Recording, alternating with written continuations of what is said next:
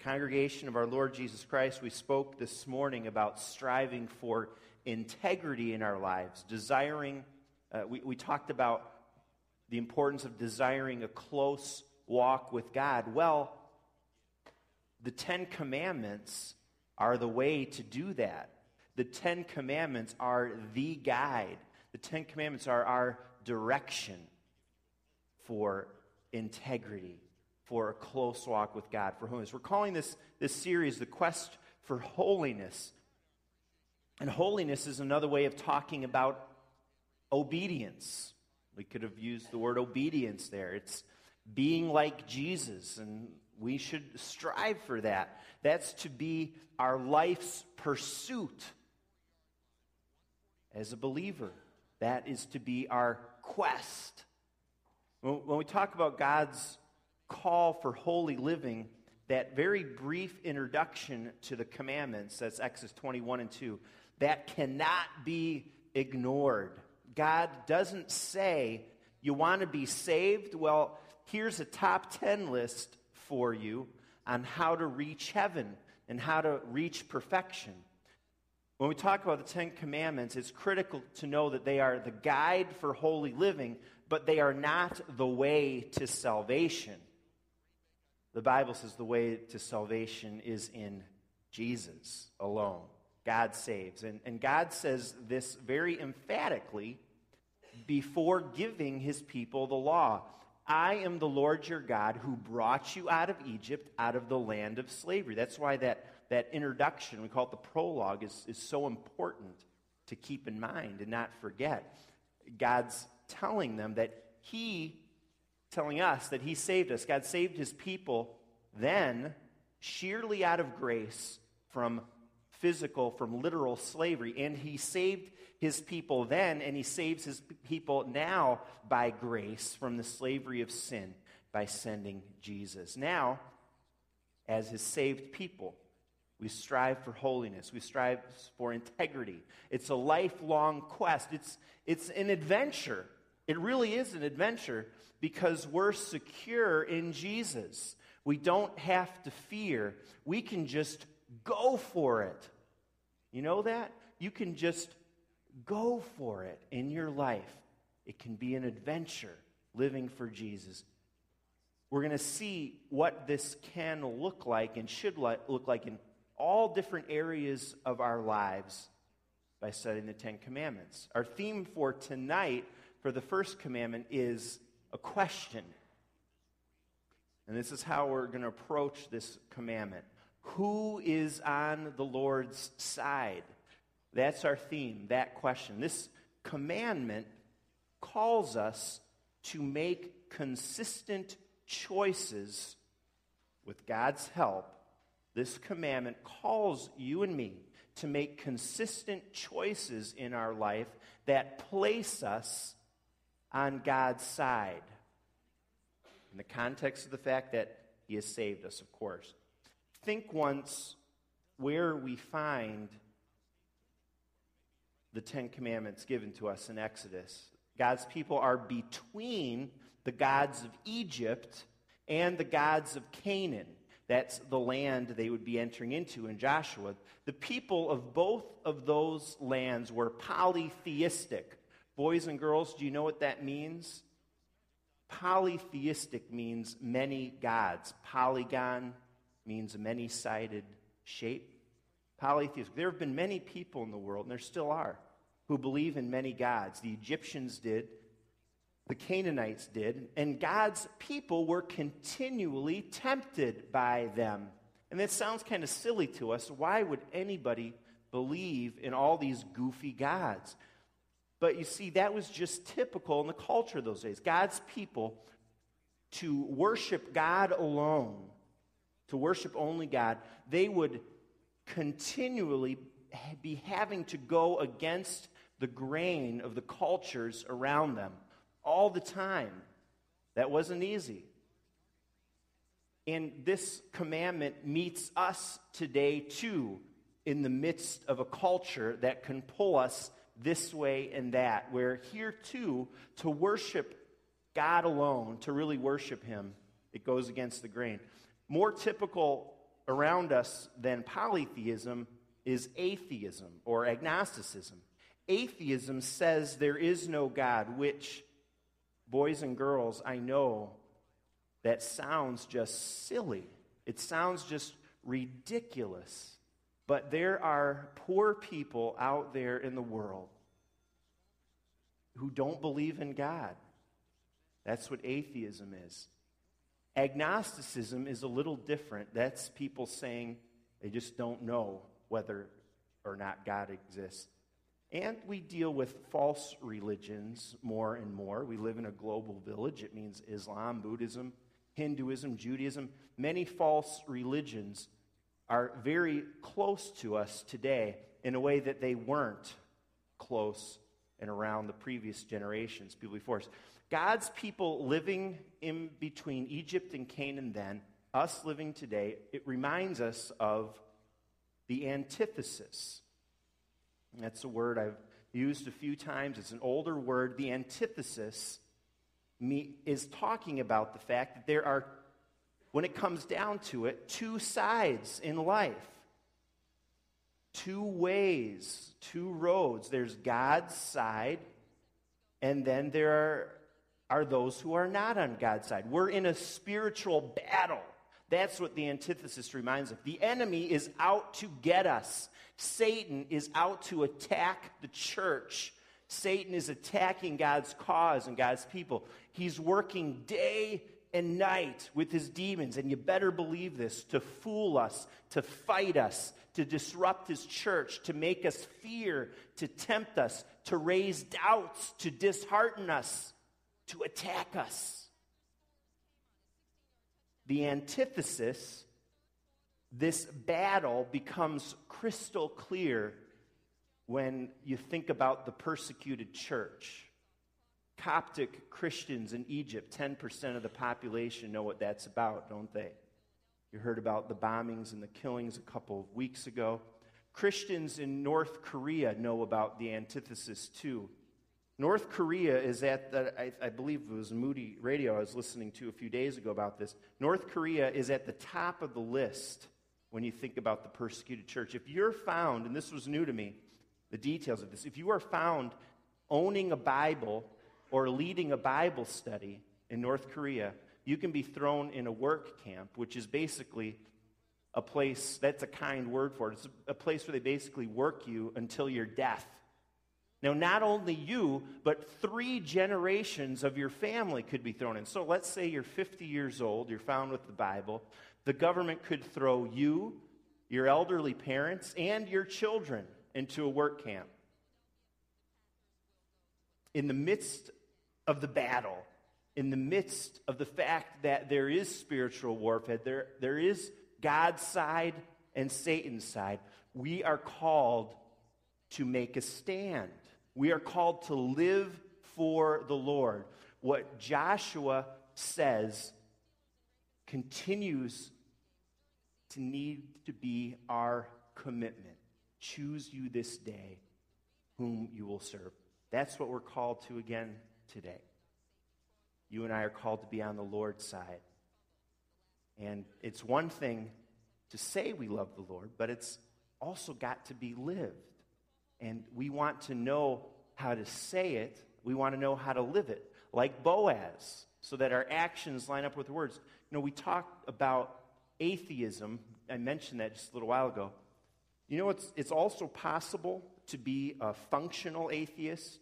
It's possible to be a practical atheist, even for Christians. And that a functional atheist is someone who doesn't say they don't believe in God, but they live like they don't believe in God. Even for Christians, you know, it's possible to say and believe, to say with your lips that God exists, but to live like there is no God. And even as Christians, we can be found to be functional atheists. And I mean, if you think about it, anytime we sin, and we all still fall into sin, we're not perfect, we haven't reached heaven. Anytime we sin, that's what we're doing. When you sin, we're acting like God doesn't exist.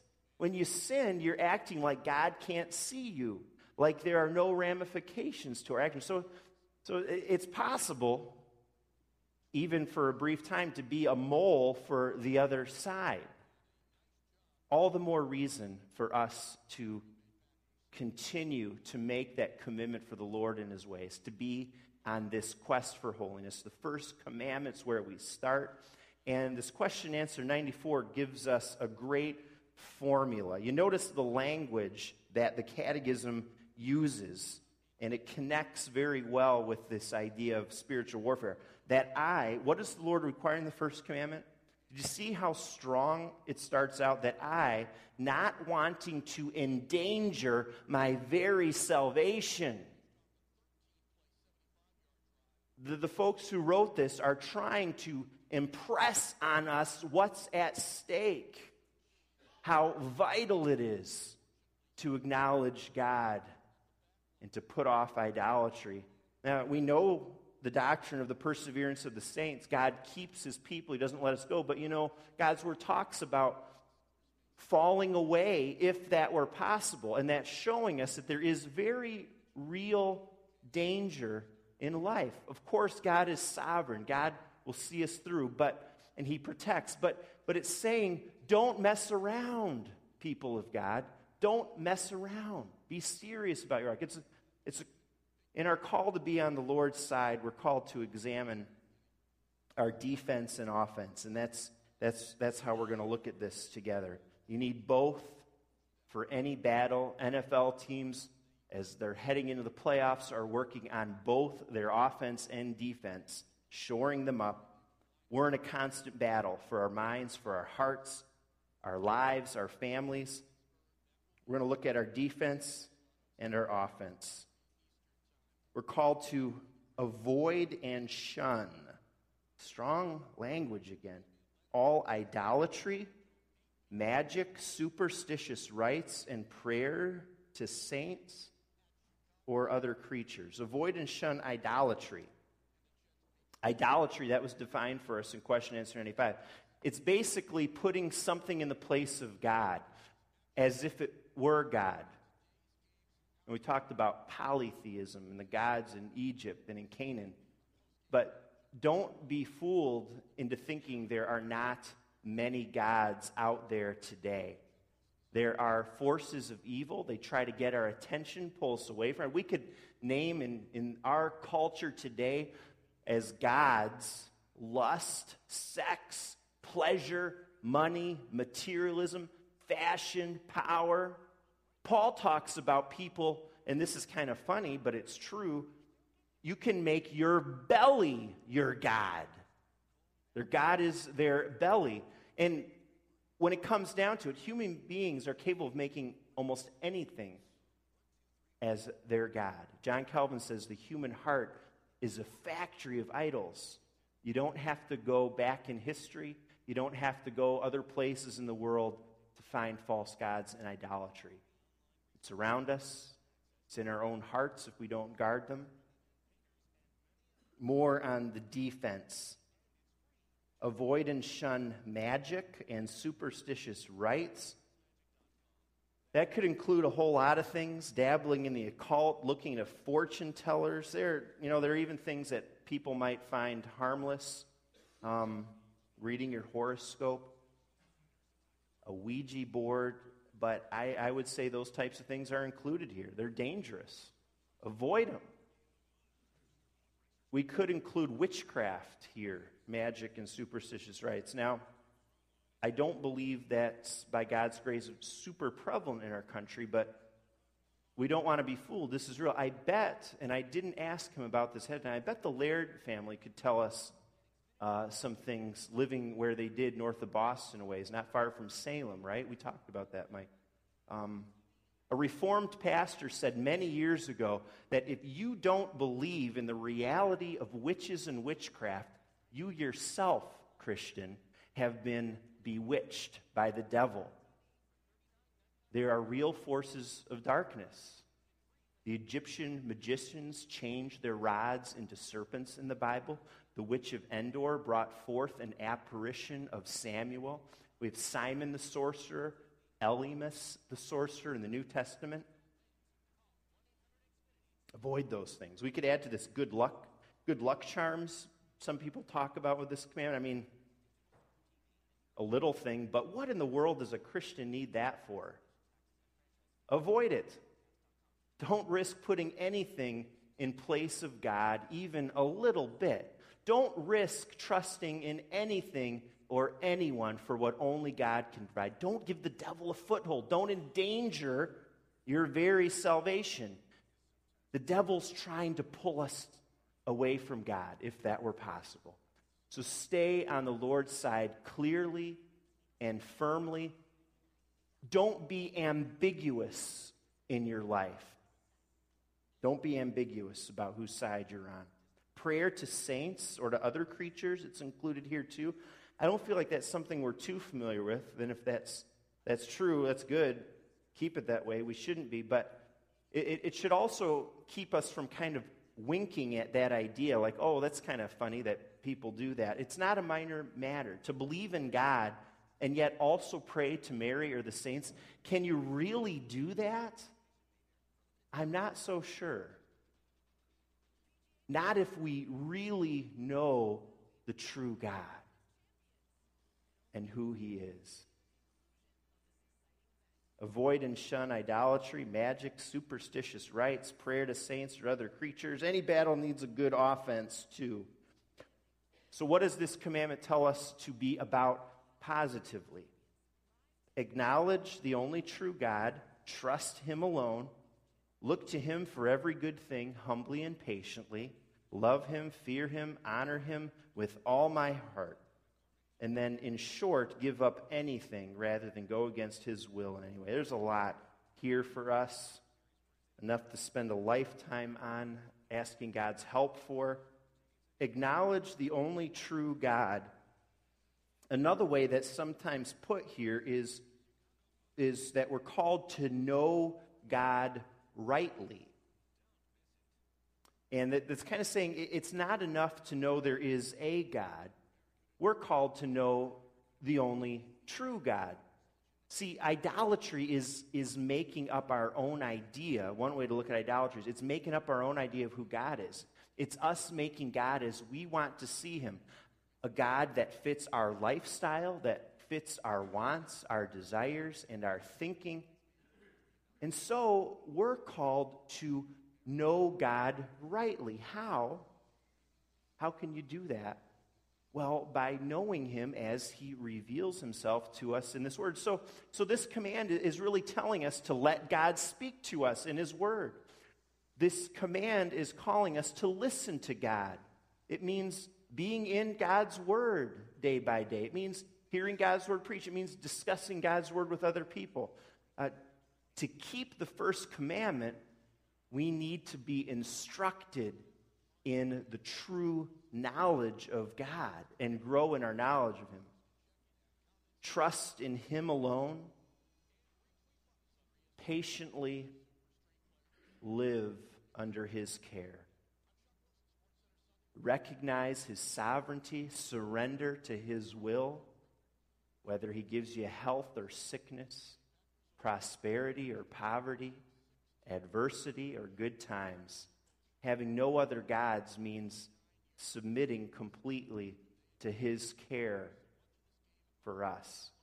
Because He is God, He is good. A lot more here we could talk about.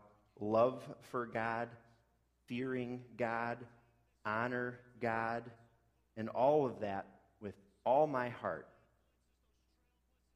Ultimately, to have no other gods before God means that we're called to live with God and near God, and we're called to live for God. And there are thousands of ways that you can choose to do that in your life.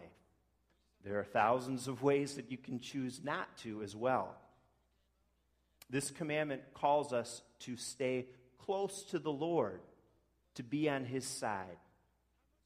Living close to and living among God's people, the church, I can tell you that's going to go a long ways towards equipping you and helping you to do that. And we are about that here together as a church family. living for God, putting Him first, serving Him, listening for His voice, asking what He's calling us to do in our lives. With the help of the Holy Spirit, living only on the foundation of the finished work of Christ, I encourage you to be sure that you are counted clearly, firmly, unambiguously on the Lord's side.